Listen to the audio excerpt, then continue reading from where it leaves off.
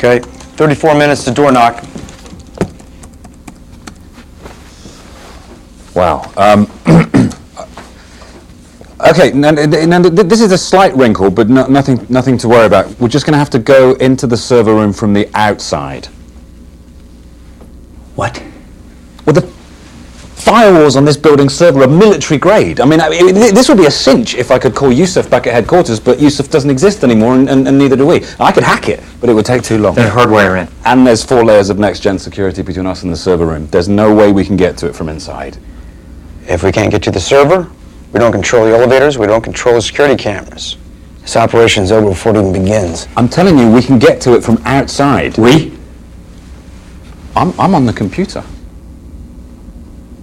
I'm just the helper.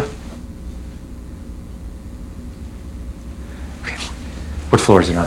130. 130. Vent ducts. Pressure sensitive. Not enough time. Elevator shaft. Infrared sensors. Not enough time. How am I supposed to do this?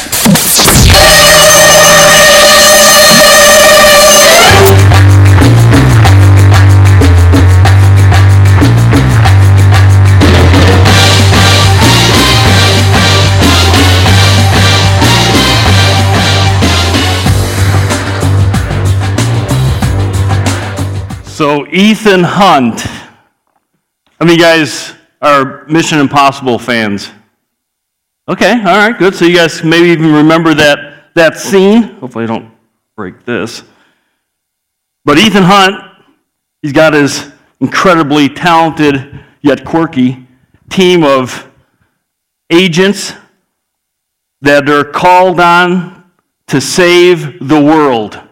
And when the mission seems impossible, they call Mr. Hunt and his team. But for them to be successful, they need to have a team. They need to work together as a team. And if you're familiar with those movies, you see that time and time again. Well, we as Christians, we've been given a mission. We're taking a little sidestep down Fremont campus. They're still continuing with Blueprint. There's a motorcycle gang group from Fremont that's up here. Where are you guys at? You guys kind of sitting all over? Okay, so they're kind of dispersed around. And by the way, if you ride, and I'm talking a motorcycle, not like a mountain bike, like I would probably try to keep up with them on my mountain bike, you know. You guys, wait up. But if you ride, let me put you in contact with Tim Lamb. Where's Tim? He's right there. Or Tim Havis is back there. And join them when they go on rides. So they wanted to come up today and be a part of our service. They would have been here sooner, but Pastor Kevin went long. So, not like me, I never go long. But anyways, so great to have those guys here. Glad they were able to come up from the Fremont campus and be a part of that. But we as Christians, we've been given an assignment, and we're going to take the next 2 weeks, and we're going to be talking about that assignment. And our assignment, our mission is to make disciples, to do what seems like is the impossible mission, to bring spiritual life to spiritually dead people. And if you know anything about yourself, as I know about myself, that's an impossible mission for us to accomplish. And I think part of that, there's 3 reasons I think that are part of that. And so the first one is this: I think our own fear and feeling of inadequacy come into play. And that's what makes it feel like it might be impossible. Next week, we're going to talk about that. I'm encouraging you to come on back, invite your friends, because next week I think it's going to be one of the more encouraging messages that you could hear coming from God and His Word as it pertains to you and me and how He wants to use us as it pertains to bringing spiritual life to spiritually dead people.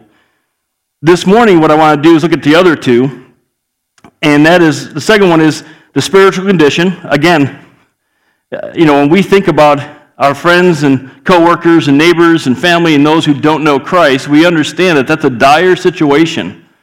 That to live that life and then to die without Christ is to spend an eternity in hell, which is God's judgment. It was really meant for Satan and his demons, but when man sinned, it became part of the same judgment.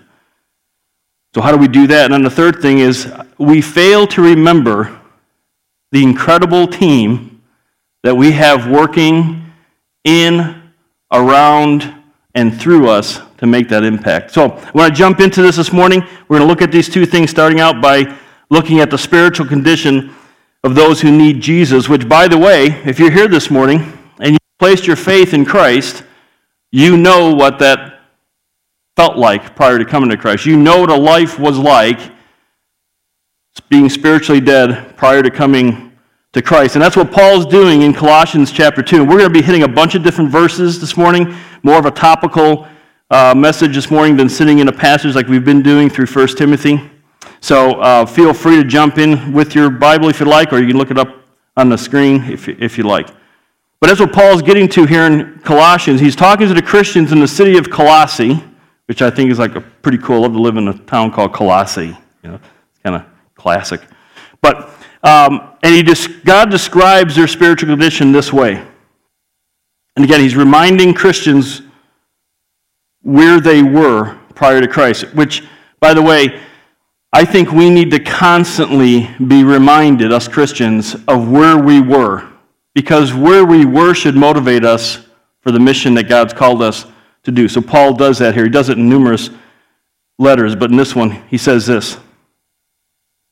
When you were dead in your transgressions or your sins, and the uncircumcision of your flesh, which is kind of a graphic way of saying trying to work your way to heaven, he made you alive together with him, having forgiven us all of our transgressions, having canceled out the certificate of debt consisting of decrees against us, which was hostile to us.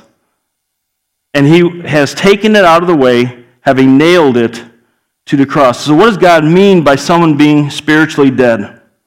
He says here, we're dead in our transgressions and sins.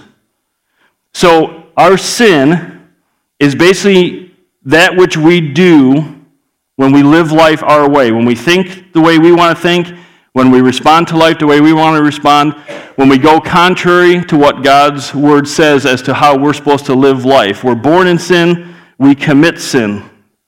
And I've used this illustration before, but I think it's very effective. In one of these days, I might even... No, I won't do that to you guys. But if we had a physically dead person here today, okay, don't laugh. I could tell you a story when I was a youth pastor, what I did to make a point with a casket, but I won't go into that. Been accused of lying. It was a bad situation. Anyways, you can ask maybe some of the youth that were in the youth group back then. I don't know, is Bethany in here? Yeah, did you remember that, Bethany? Yeah, okay, you can ask her. Anyways, but if we had a physically dead person in here, how much interaction would that person have with us? How much could they have with us? Absolutely none, right? They couldn't talk to us. They couldn't sing with us. You wouldn't want them necessarily sitting next to you, right? I mean, it would just be, it's silly, right, to kind of even have that conversation. When it comes to us spiritually, outside of Christ, because of our sin, that's how God sees us. That's how God views us as we walk around. We're physically alive, but we're spiritually dead. We may think that we're having spiritual thoughts. We may think that we're having spiritual conversations. We may even think that we're doing some spiritual and religious good deeds that have some sort of impact on God and how He might relate to us, but from God's point of view, which is the only point of view that matters here, he sees us as spiritually dead. No ability to have a relationship with him in and of ourselves. And speaking of those religious things, those good things that we think might influence him, here's what he says in Isaiah 64:6 about those things. Isaiah, again, God directing him to speak, says, "For all of us have become like one who is unclean," again, our sin, "and all of our righteous deeds are like filthy garments." And so even when we think, within our own strength and our own power, try to do what we think is good to get God's attention, God, it stinks to him. It's a filthy garment. So we are messed up without Christ. We're going to talk about this part of it a little bit later this morning, but he says this, he, speaking of God, made you alive. So again, talking to Christians now. So those are the people who were, but then who understood the message of the gospel, received Christ as their personal Lord and Savior, had God forgive them of their sins, not based on anything they did, but what God did. And then God made them alive. See, it's only God who can correct our spiritual condition. Only God is powerful enough. He's the only one who's all-powerful, infinite, and able to do it. And he makes us spiritually alive when we come to him and when we admit that we're sinners, that we realize, man, I screwed up, I've sinned, and I'm separated from God. And then we believe, and this is all happening at the same time, okay? This is not like step, but this is happening at the same time. Then we realize, we hear about Jesus Christ, and we hear about this God, man who lived a perfect life and died on the cross, and then we realize, oh man, he did that for me. That wasn't just some guy doing something cool and good and all that, but he did it for me. Wow. And then we realize, I need that. And so we confess that. We say, God, I know I'm a sinner. I'm separated from you because of my sin. And I believe that when Jesus died on the cross, he died on the cross for my sins. And when we do that, we're going to talk more about it, but when we do that, God declares us not guilty of our sin.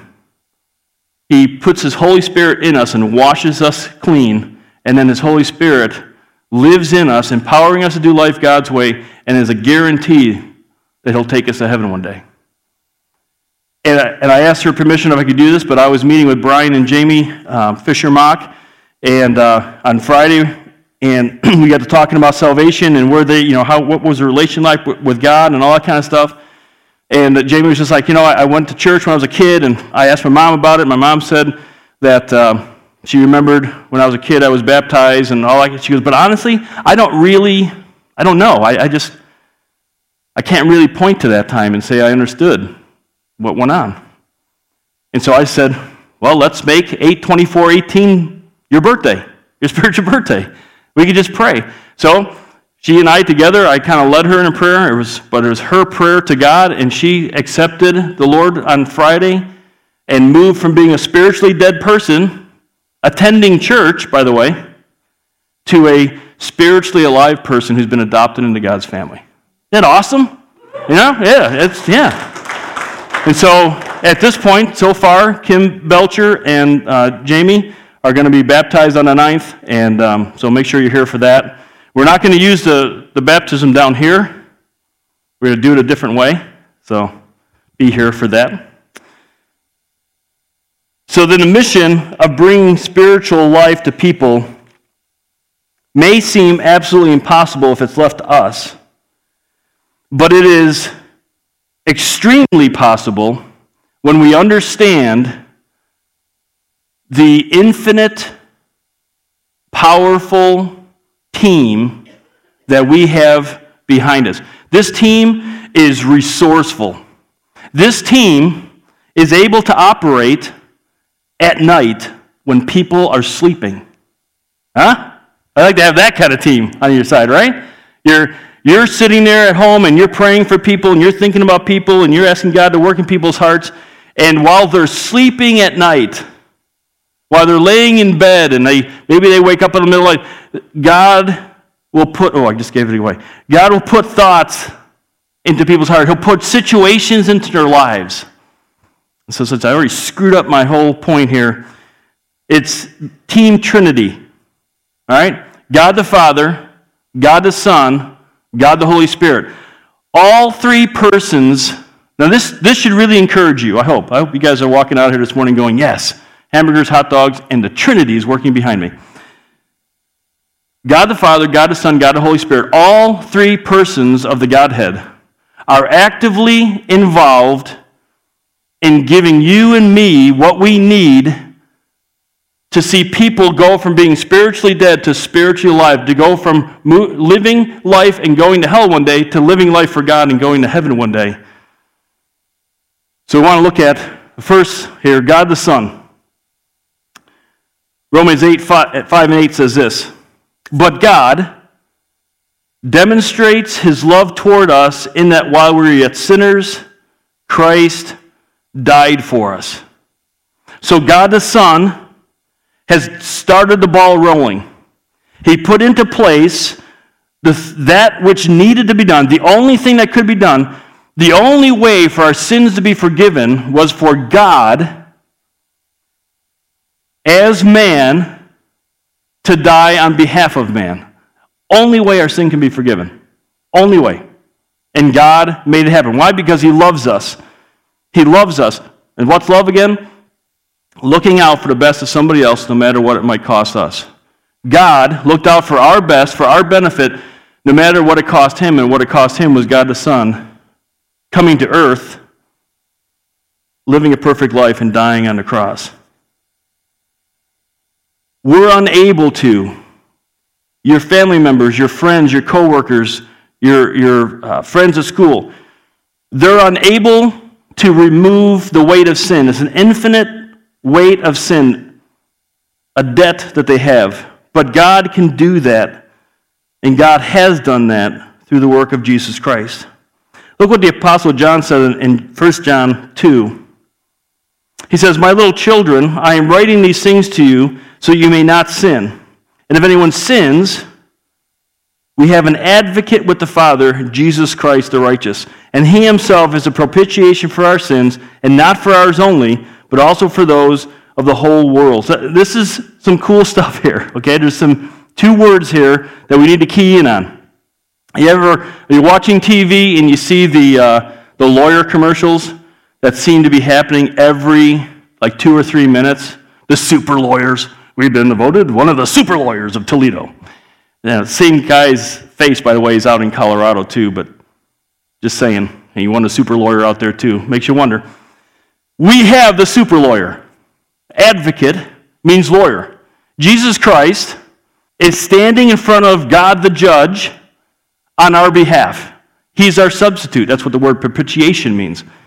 So now tomorrow when you go to work, you'll walk up to somebody, and I said, and you'll be working on something, but you want them to work on it. So would you be my propitiation here? Man, you guys are just... Okay, I'll hurry up so you can get some food in you, because you guys look like you might be going through some, blood sugar issues. All right. So Jesus Christ stands before God as our lawyer.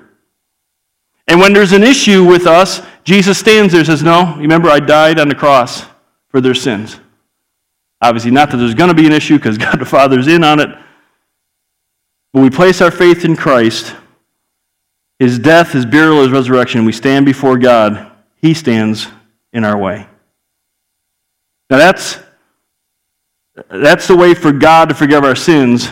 But here's another cool fact.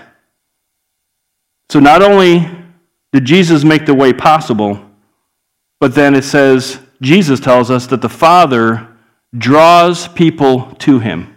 So think about it. So take a deep breath. God draws people to Jesus Christ. He says this in John 6.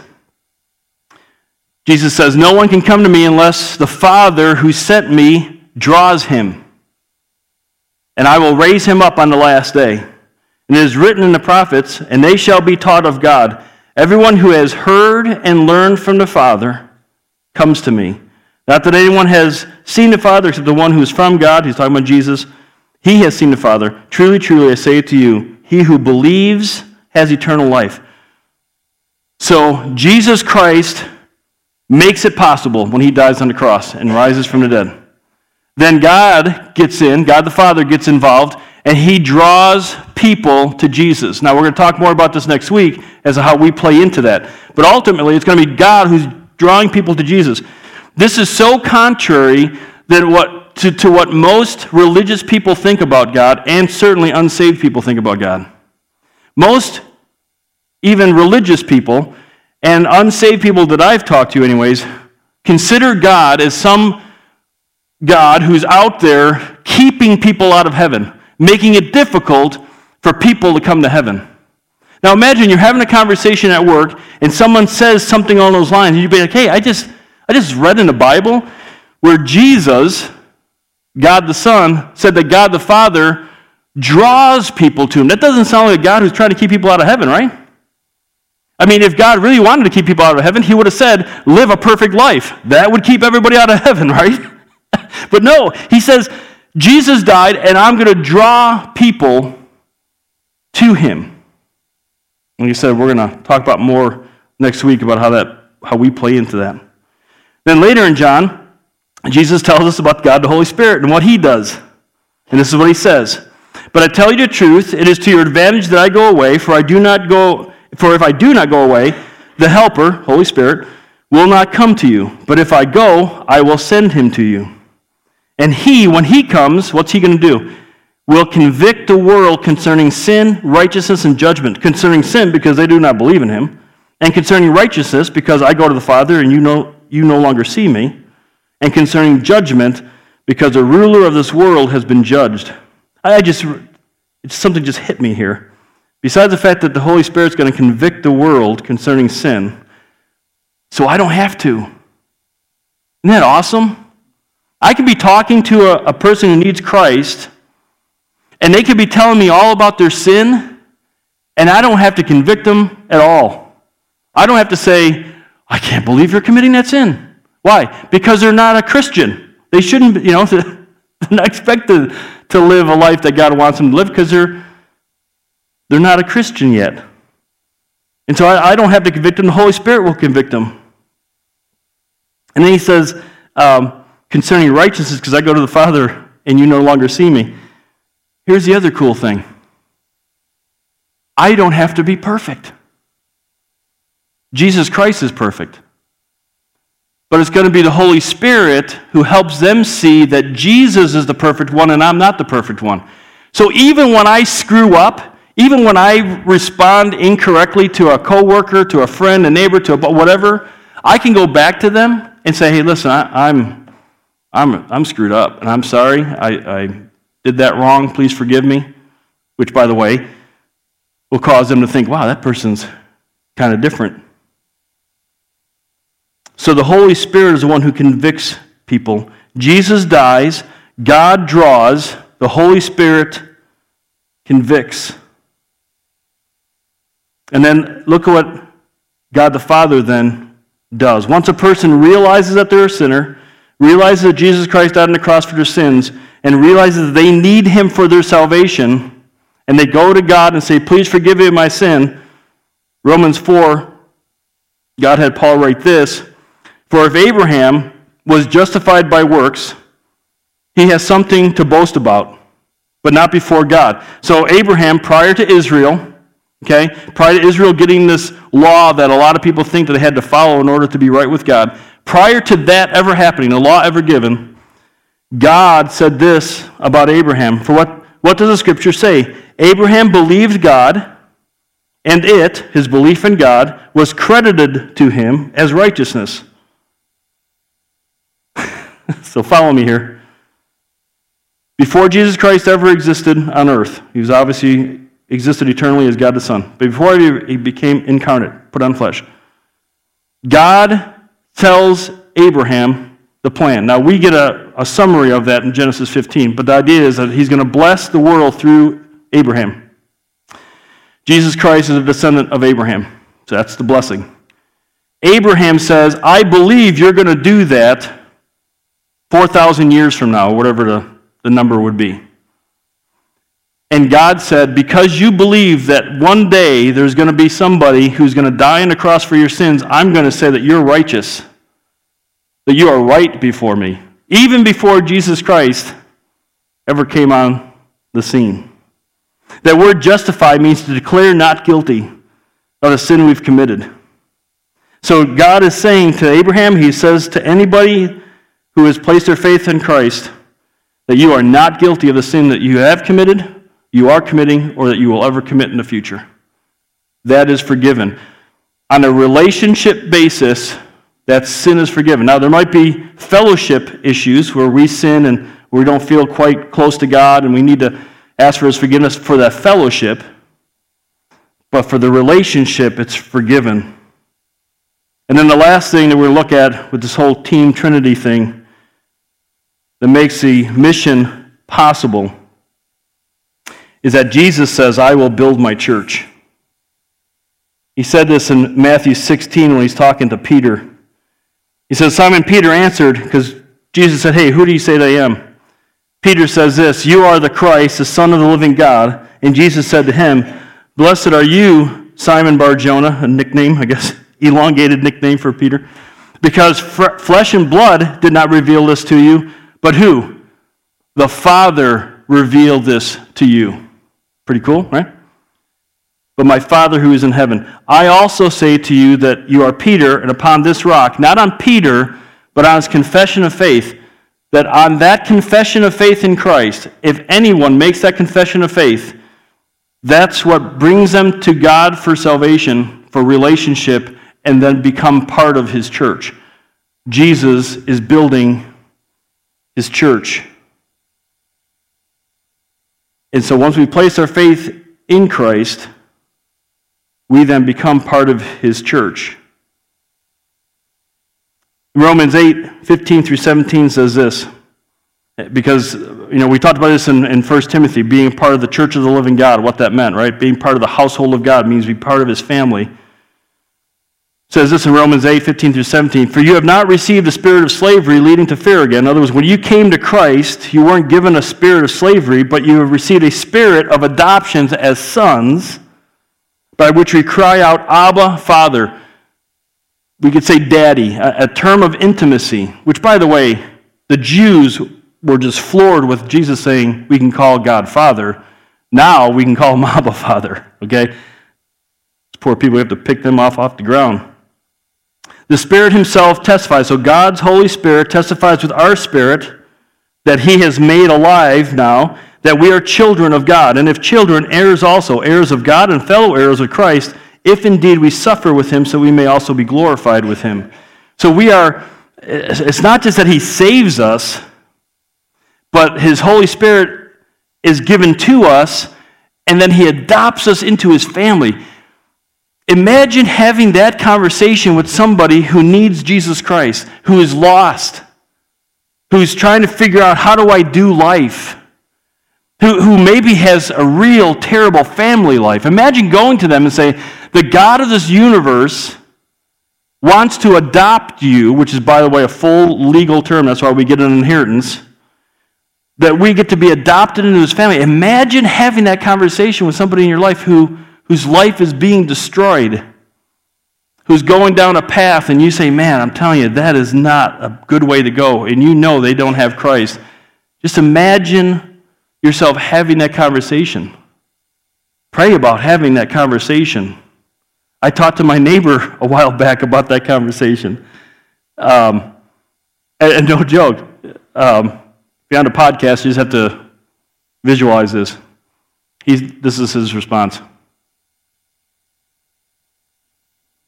Literally, he just stood his mouth wide open. And then the only thing that came out of his mouth was, wow, thanks.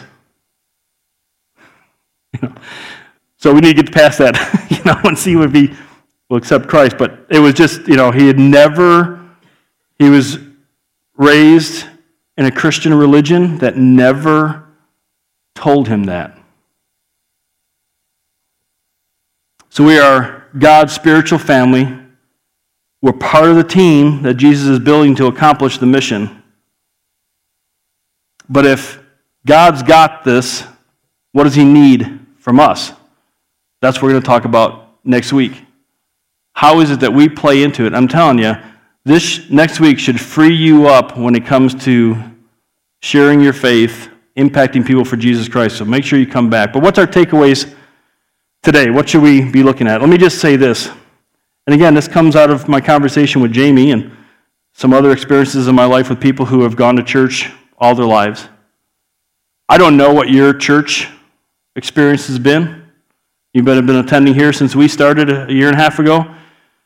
But if you're sitting here this morning and you're like, I've heard a lot of Christianese and I've heard a lot of God talk and I've been in church and stuff, but I don't really know for sure. Maybe you've even been baptized. Jamie was baptized. Maybe you've even been baptized, but you're like, I don't really know if I have that certainty. Romans tells us that if we're a follower of Christ, if we're adopted into his family, his Holy Spirit's going to confirm that. If you're sitting here this morning, you're like, I can't say for sure, then let's make that happen this morning. And that's simply a prayer, your heart to God's heart. And I'll even lead in that, okay? But your heart to God's heart, and it's simply this. It's ABC. Admit that you're a sinner, separated from God. Believe or put your full weight of trust on the fact that God says that Jesus died for you. Say, okay, I'm going to trust that. And then just tell him that, confess that. Just say, hey, because we normally do that, right? If you've given a gift, then you normally say thank you, right? Be kind of rude if you didn't. And that's what the confession part of it is. So let's just bow our heads and close our eyes, and I just want to lead you in that prayer. Okay, again, I don't know where you guys are at. I don't know what God's doing in your life, but if that needs to happen in your heart this morning, just simply pray this. Your heart to God's. Say, Heavenly Father, I know that I'm a sinner and I'm separated from you. But I also know and believe that Jesus Christ died on the cross for my sins, and I ask you to forgive me of my sins. Thank you for your forgiveness. Thank you for the Holy Spirit you've placed in my life and adopting me into your family. In Jesus' name, amen. Just keep your heads bowed and eyes closed. If you've prayed that prayer this morning, would you just slip your hand up real quick and let me see it? Again, I don't know if anybody here needs to or not, but if you do and did, just raise your hand real quick. If not, we'll move on. Okay, go ahead and open your eyes. If you're here this morning, then for the most part, you believe that you're a follower of Christ. And so here's what I'd like to encourage you to do. Because I think for Christians, we need to be constantly reminded of this. I just challenge you to prayerfully evaluate what you think your mission is on this earth. To prayerfully evaluate why it is that if you're a follower of Christ, why did God draw you to Christ? Why did you accept Christ? And what do you think and understand your mission is? Okay? And that's between you and God. I'm just telling you what I believe Scripture teaches our mission is when Jesus said, go make disciples. But you need to decide for yourself, what's my part in that? Is that for me? Am I supposed to? You evaluate that and talk to the Lord about that. And then the third thing is brainstorm and barbecue. Huh? So I don't know if you've ever been a part of a church that does this. I know some pastors wouldn't even think about doing this, but I'm one of those nut jobs, so I'm doing it. But I like to sit with Christians and pick their brains and find out, because you guys are out on the front lines in that sense. I don't have a real job, and I hide from non-Christians all the time. So, but you guys don't. So, what's going on in your lives that would help us as a church impact your neighborhoods and your communities? We're going to eat food and talk about that. You can't beat that, right? Get away at the end of the day, and we'll get you out of here, before 5 or 6 tonight. So don't, if you eat enough, you won't have to have dinner, which is kind of nice. But I was looking I don't have a sign, say our signs are here. So next Sunday, Lord willing, we'll have yard signs. and ours are orange because another church in town took the cool color, but we're going to go with orange. Ours will be cooler. And so that's a great way. I'll talk more about it next week, but that's a great way. If you're uncomfortable, you're not quite sure about sharing your faith with your neighbors, just plant that sign in your front yard and say, hey, I go to this church. And then if people have questions, they can come ask you, right? Put it on them. So let's go ahead and stand. And I'm going to pray to end the service as well as for the food. We want to make things, quick around here. So if you're staying for lunch, and again, if you didn't bring anything, that's fine. We have plenty. Believe me, I saw it coming in, and there was a semi-truck that pulled up, and people were shoving food out the back. Not sure where we got the semi-truck, but please feel free to stay. If you've never been around a brainstorm session, enjoy that. You don't even have to speak. Just keep shoving food in your mouth. So feel free to stay. But I'm going to pray to close the service. I'm also going to pray for the meal and thank the Lord for that.